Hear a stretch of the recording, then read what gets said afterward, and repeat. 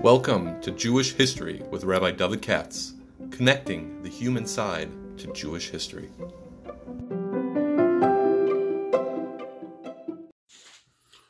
Hi, it's Wednesday afternoon, and I'm going to try to do the Haftarah today for Lech Lecha. Today's podcast is being sponsored by Shmuel Dinowitz, who I saw on my show the other day, and it's in honor of his nephew's Dovi's son. Just had a bar mitzvah, Penny's bar mitzvah, and of course also there's always a refuah shlema for his father, my very good friend Peretz Dinowitz, Peretz Avram Ben Gittel. They really should have a refuah shlema, lachlim, lachpros, lachziku, lachyoso. He needs a lot of rachman, and hopefully he'll get it. Today's Haftarah is kind of strange, but not really. I think it tells you very interesting things about Avraham Avinu, which is not what you would expect, at least to me, from the military perspective. Today's Haftarah, of course, starts, this is the famous second half of chapter 40 in the book of Isaiah. Note that doesn't mean anything to you. That means something to people that know. And this is Lama Summer Yaakov Sadaber Yisrael. This is actually, I've told you many times, the Haftarah has extra stuff in it sometimes, and the heart of it lies within the paragraph. We have here is the end of chapter 40. Chapter 40 in Yeshayahu is the beginning of the positive. The book of Isaiah is in two halves, more or less. The first half is what we call negative, like Shabbos Chazon, and, cussing out the Jews for all their sins. Plenty of that. And the second half is a positive, predicting the glorious future. Mashiach time, things like that. That's why, for the negative during the 3 weeks, you do the first from the first half. And then from the Shiva and the Chemta, the Haftarahs of consolation, you do from the second half of the book of Isaiah. So, Shabbos Nachamu Ami, that's the first half of the chapter we're looking at. I realize the chapters are made by the Gaon, but nevertheless, it gives you an idea what we're talking about.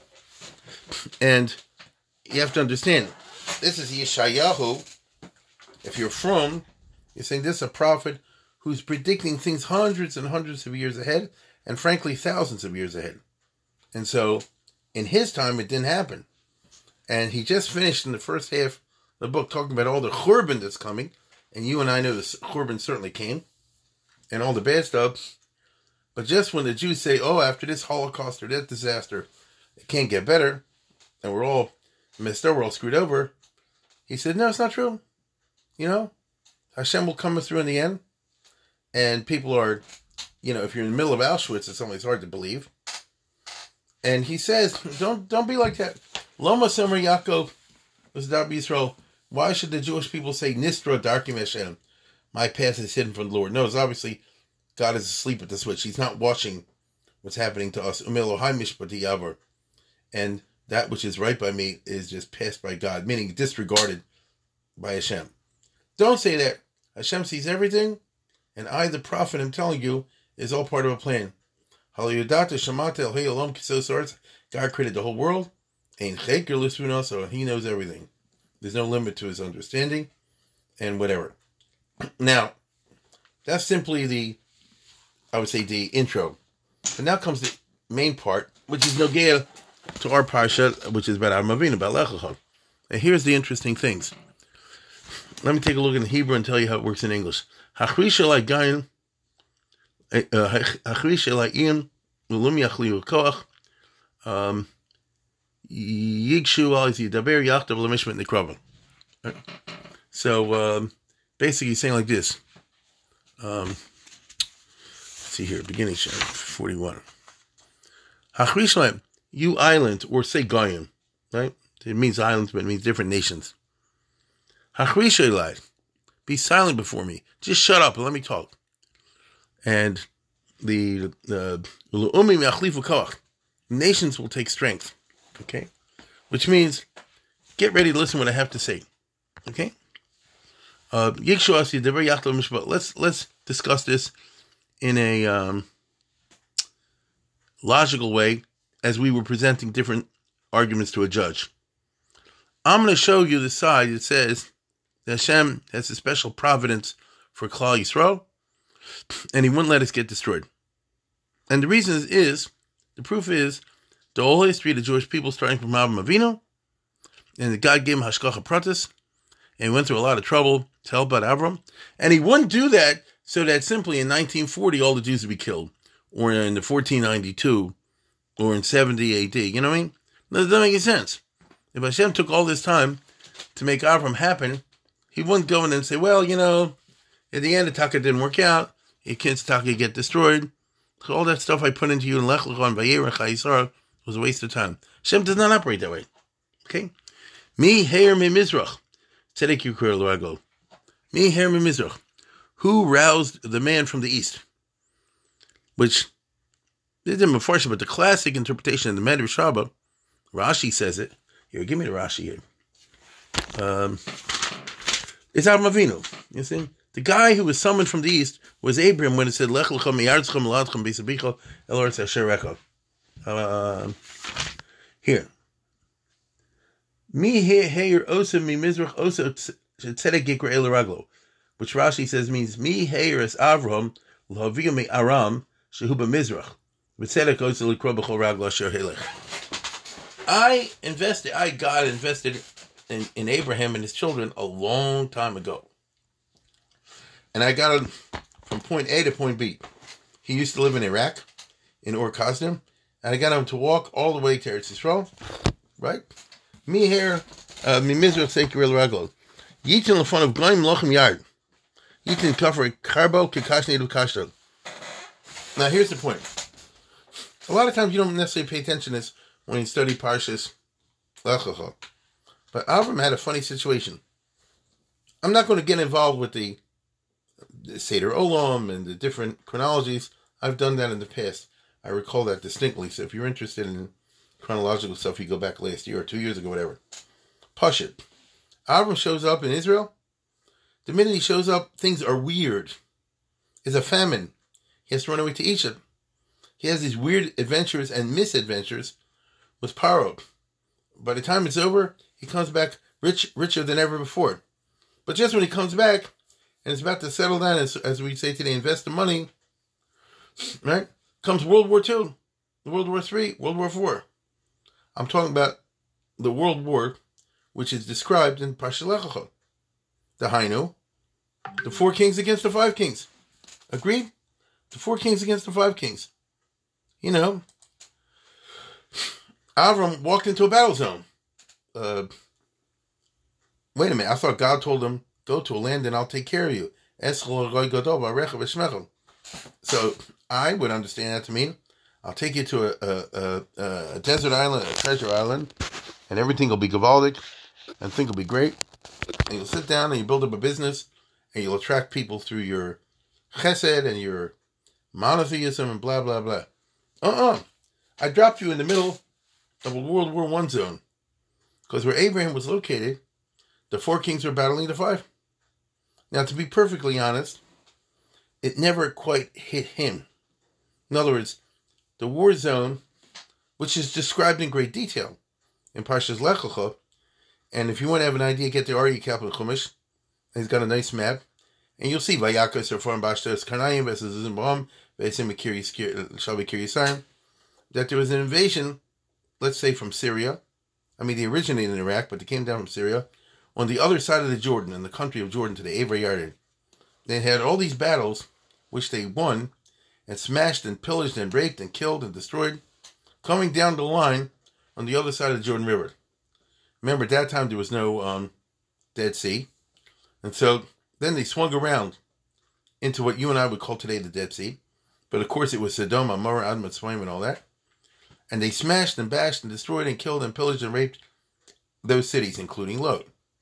And then they, instead of proceeding forward, so I think most of you know what I'm talking about when you think the map of Israel. Imagine if you're driving down, and I told you, I want you to drive from Jordan into Eretz Yisrael, into the state of Israel. And don't take a bridge over the Jordan River. So you'd have to just drive all the way down to the Dead Sea and come around the other side.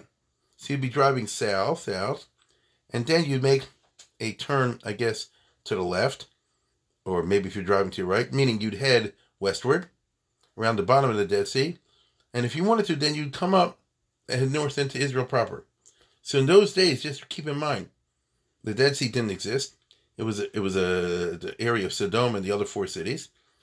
And so the enemy, when they got to the bottom of the Jordan River, swung around, westward and smashed into those cities and conquered them.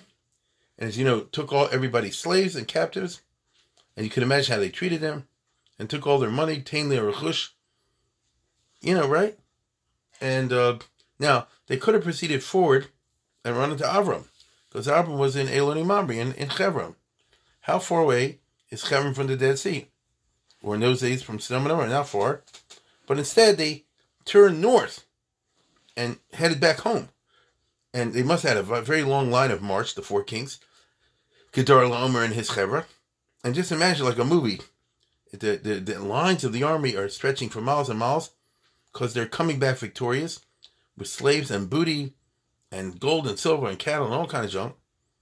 And they're heading northward. Now, there is an opinion in Chazal that they were going after them, but I don't think the Haftarah is going with that, Yeshayahu. What happens at that point? Avram could have said, there must have been a miscommunication over here. Because I was told to go, I'm going to come to Eretz Yisrael, to Canaan, and everything will be great. Instead, right near me is raging World War III. You understand?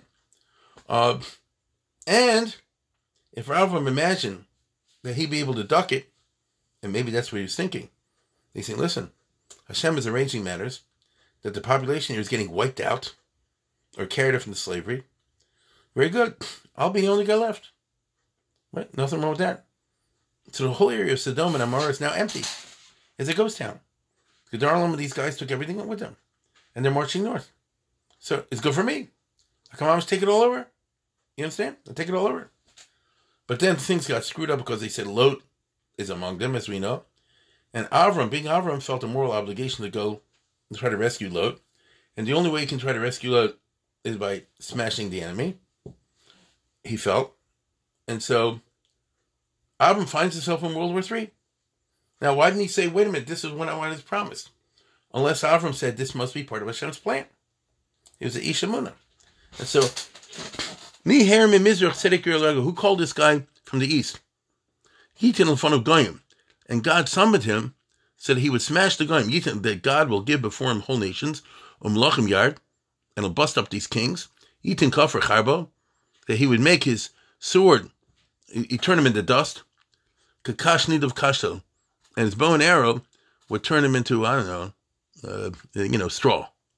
So in other words, Avram smashed through these 4 kings like a knife through butter. Even though he was totally outnumbered. He had 300 men. Forget the Eliezer word. Let's go, he had 300 men. 318. Still, the enemy had a much larger army. And the prophet Isaiah in the Harparsha is going this in detail. Yirdefain, he would chase after them, and he would take losses, and he was outnumbered. Yavor Shalom. No, he made it through with Shalom. Orach Barakal Lo Yovo. And here's something extremely interesting to me. And how did he do it? I spoke about it before. How did Avram take these guys out? He didn't take them in a head-on battle. That would be stupid militarily. Instead, he hit him in night raids. Get it? And he did unexpected attacks, like the Indians did to General Braddock in the French and Indian War, that kind of thing. Like Arminius did to the Roman legions in the year 9. He hit him with the, guerrilla attacks. Now, look what Rashi interprets this. What does it mean when it says, because I repeat, for some reason in our Haftarah, they're taking the trouble to describe over here, in poetic form, the battle of the 4 and 5 kings, which obviously shows you this is how Avram became famous. And this might have been part of God's plan to exalt him and made him a big deal, a big cheese, which it did do. And that shows you that it was all part of the plan. And therefore, the prophet is implying, if God went to all this trouble to set up a whole scenario for Avram, then believe me, it doesn't make any sense that he would wipe out the Jews later on with the Korban Bias or the Inquisition or Hitler or something like that. So Yerdefim, Yavor Shalom, he's chasing them, but he'll make it in peace. Orach Baraglov Lo Yovo. How do you translate that? Orach Baraglov Lo Yovo. It's one of those Hebrew phrases that does not have a good translation. But Rashi says, Derech Asher Lo Ba Ba Kodem Lachem Baraglov. Right? So this is fascinating. Abraham over here, defeated the enemy by surprising them, by marching through impassable roads that nobody ever had done before, and therefore was completely unexpected that the attack would come from that quarter. You get it? Avram was no dummy. They had a small army. Vayerkes Chanichov Yilidi Beso. He was a smart cookie. By the way, who says Avram had not learned to be a warrior back in Ur-Kasdim? I don't know. It sounds like he knew what he's doing. Right? I mean, it sounds like you say today, the guy was not unfamiliar with guns. He talked a nice game, and he ran to Lubavitch's house, and, he had a chesed and eshel and all the rest of it. But you could talk to him about shotguns. You could talk to him about crossbows. And so look what he did. I mean, it's true what I'm saying. Consider well. He said, Vayerkes Chanicho Yilide Beso. That means he supplied him with weapons. So basically, I'm saying like this. Usually I'm a peaceful guy. I don't bother anybody. But if necessary, open the case and take out those Browning automatics, the BARs. So, where the howitzers. So, it says like this. He went and he said, like this, how am I going to attack Kedar Omer's army? And if you know the geography, better yet the topography, which is not so hard. And if you're interested in what I'm saying, look it up online. Unless you have one of those topographical maps. I used to have one, I don't know where it went. And Eretz Yisrael is a funny topography. Obviously, on the seashore of the Mediterranean Sea, it's at sea level. Duh. But you go in 10, 20 miles, less, and you have those big hills that run from top to bottom. Correct? Imagine, to make this simple, if you got off the boat at Tel Aviv and you then drove to Yerushalayim, you can start going up the hills, right? So that shows you that the center of Israel is like one big spine full of hills and mountains. But then when you go by that, I don't know, 10, 20, 30 miles, whatever, 40 miles. I don't know how big it is. Then you come to the exact opposite, the Jordan River Valley, biggest Yarden, which, as you know, is the lowest place in the world. It gets down to the Dead Sea, which is the lowest place in the world, a mile below sea level. So, that's the terrain you have to fight the enemy. The army of Kedar Omer and his buddies are marching northward, triumphant, drunk with victory, besotted. And Avram is going to hit him at night. But they're armed, and so he has to hit him the way they don't expect it. That's the essence of war. Read the Sun Tzu. And he finds paths. He finds places that nobody was ever there before. Like we say today, impossible path. Right? And he said, well, because it's impossible, they'll have no pickets and lookouts. And therefore I'll be able to totally surprise them and smash the heck out of them and kill everybody and rescue the hostages. I'll rescue Lot and these other guys. So Hashem arranged matters that Avram should be able to surprise and outflank and destroy the enemy through repeated night attacks. And he could have finished them off until he got to Tel Dan, Asher Mismola Damesek. But for certain reasons, I've talked about it before, he didn't do that. But he busted them pretty heavy. Let me put it this way. By the time he was finished with them, they weren't tangling with him anymore. Because you don't find Kedar Omer organize a revenge attack. Kedar Omer says, like, America after Vietnam, we're out of here. Or like Biden after Afghanistan, we're out of here. Okay? So, Orach Barak Lo Yavo. You know who did this, by the way? Israel. In 1949. They had the Independence War in 48, which obviously started before May 14th, 1948. But it swung into high gear then. And one of the things in late 1948 and early 49 is Israel had to face the Egyptian army. And the Egyptian army was dug in very well. And how are you going to attack them without losing a lot of men? And the head of the Israeli army at that time, Yigal Yadin, who was an archaeologist, he studied the old archaeology junk. And he said in a certain place, in the Negev, there's a road that everybody's forgot about. It was a Roman road long ago. It hasn't been for a long time. And Lamaisa, even though it looks like it's impassable, but Orach Baragul Yover, I think that we can cross an army with tanks and armored cars and all that junk over there and completely surprise the Arabs and take them in the back. If I remember correctly, this was like at Nitzana. Have you ever been there? Nitzana. It's on the border between Israel and the Sinai Desert. Al-Auja, the Arabs call it. And he totally surprised them, took them from the rear, and captured it. Then they went on a roll north. This is very sad what I'm about to say. The Israelis were on a roll north. I think it's called Operation Chorev in January 49. And they were going to cut off, they were going to drive to the top of Sinai and then cut off the Egyptians who were army, which was in the Gaza Strip, and forced them to surrender.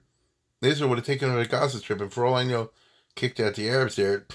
And President Truman, stopped them for a bunch of reasons. And so it didn't happen. But Avram, it happened. So look what a smart warrior Abraham was. That's what he's trying to say. What do you call it? And Yerdefim Shalom. Me, Paul, Vasa, Korei Ados Mirosh. And this was all done by Korei Ados Mirosh. God is the one who foresees. He's already written the playbook before it happens. This is the Jewish view of the future. It's already written. It's just you and I don't know which part of the play we're in. It may be that the Mashiach is coming tomorrow because that was in the playbook. Now, as a result, all these faraway peoples heard about it, and they came to Avram.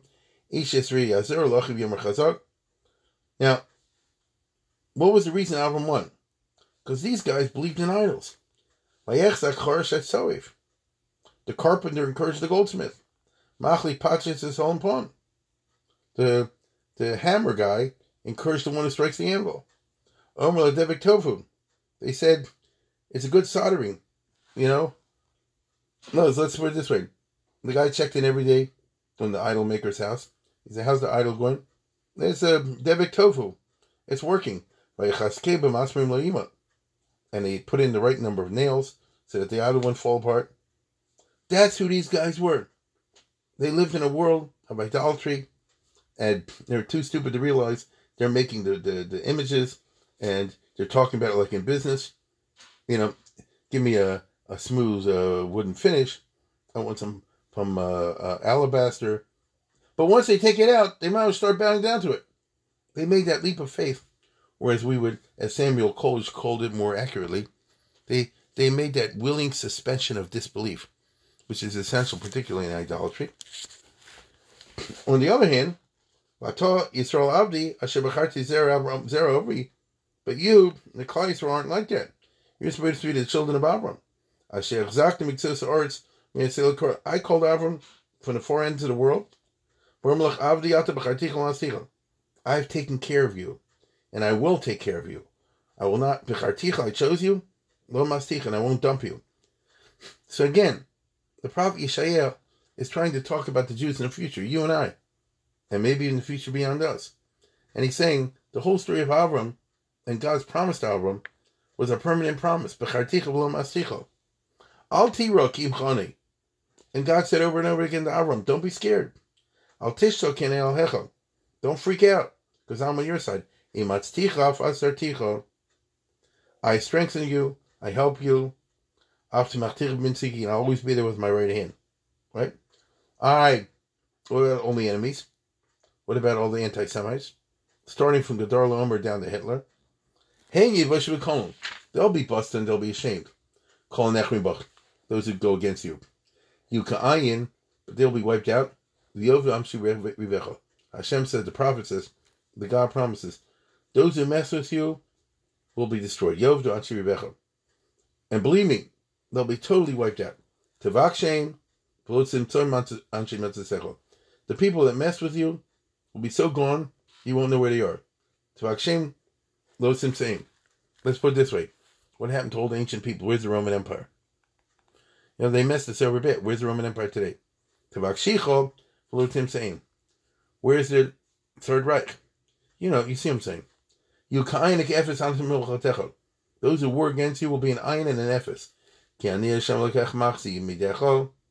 And so you see that this is all by way of encouragement.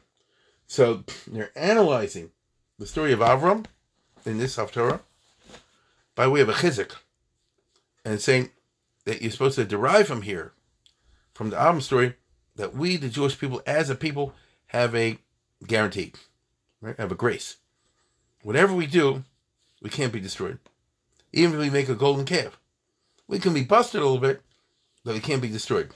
Al Tiri told us Yaakov Mesa Yisrael, and that's why it concludes with the famous image. Don't be afraid. Al Tiri told us Yaakov, you little worm of Jacob. Because the Jewish people always have Torah. Even Israel today, with all of its boasting and its H-bombs, all the rest of it, is holding on by its skin. You know that. Skin of its teeth. We're always Torah Yaakov. That's the way we're. Our destiny is not to be, some giant creature. Nobody talks about the Jewish elephant, the Jewish dragon. It's the Jewish worm, Azar Ticha, but that's God's plan, that even though, in spite of the fact that we're weak, we'll win. I'm changing you into a threshing sledge, which means one of these implements with sharp teeth, and even though you're small, you'll crush the mountains. Now you'll tell me like this: how can somebody with not a lawnmower? What am I thinking of? To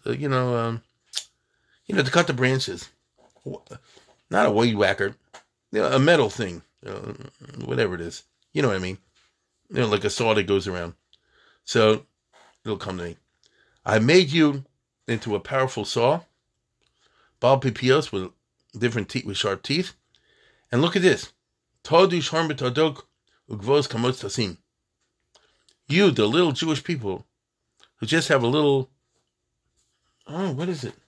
The word escapes me. The implement you use, for cutting down branches and things like that. This stupid little thing will shave through a mountain. You see this? Todish harim. With this little thing, you'll thresh a mountain. You'll crush them and make it like chaff. So imagine if me, myself and I, came with one of these things I bought in the store, in Heckinger's or something, and we go to Mount Everest. I'm a nut. And I start putting it against the mountain. Actually, the rocks in the mountain will mess up the teeth. No, they won't. I'll saw through the mountain, and by the time I'm finished, Mount Everest won't be there anymore. That is the metaphor he uses for the survival of Klal Yisrael and the destruction of its enemies, which is quite a metaphor. Tizrain Baruch Tisanim. They'll smash him and the wind will carry it away. Meaning you'll reduce whole Mount Everest to a pile of dust, and next wind that comes away will be there, and you won't see anything left over from them. The enemies will be totally wiped out. So it's a picker-upper in the sense that it says if you study the history of the Avos, especially Avram, and you're intelligent, you'll say to yourself, why would God have invested so much time in Avram, Yitzchak, and Yaakov unless he had long-term plans? If Yaakov's children, grandchildren, great-grandchildren, and so forth were destined to totally mess up, as a result be wiped out, then Hashem wouldn't have invested the amount of time and trouble and given Abraham the remarkable nisim that he did, unless he said this is long-term. This is long-term. So it's just an interesting way to study the Haftarah. And sometimes, as I just showed you before, you can get from a Haftarah something you wouldn't know in the Parsha. Because we wonder how exactly did Abraham defeat such a large army when he had such a small army. And even though it does say he attacked him at night, even so, he's so outnumbered. But he just told us like this. Avram was a very clever guy, and he looked at mountain paths and roads that seemed impassable, and he passed his forces through them. And therefore, the Kedar gang was completely unsuspecting and were wiped out. I'm sure somebody smart could expand this to talk about Hitler and all these other sorts of things down the centuries, but I'm satisfied with the push-up shot, and I think he should also.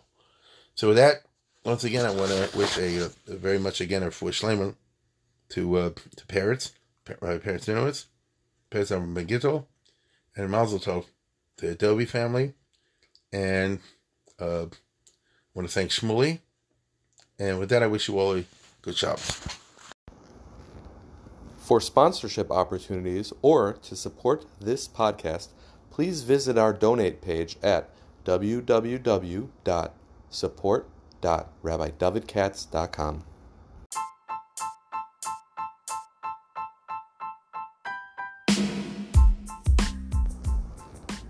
For sponsorship opportunities or to support this podcast, please visit our donate page at www.support.rabbidavidkatz.com.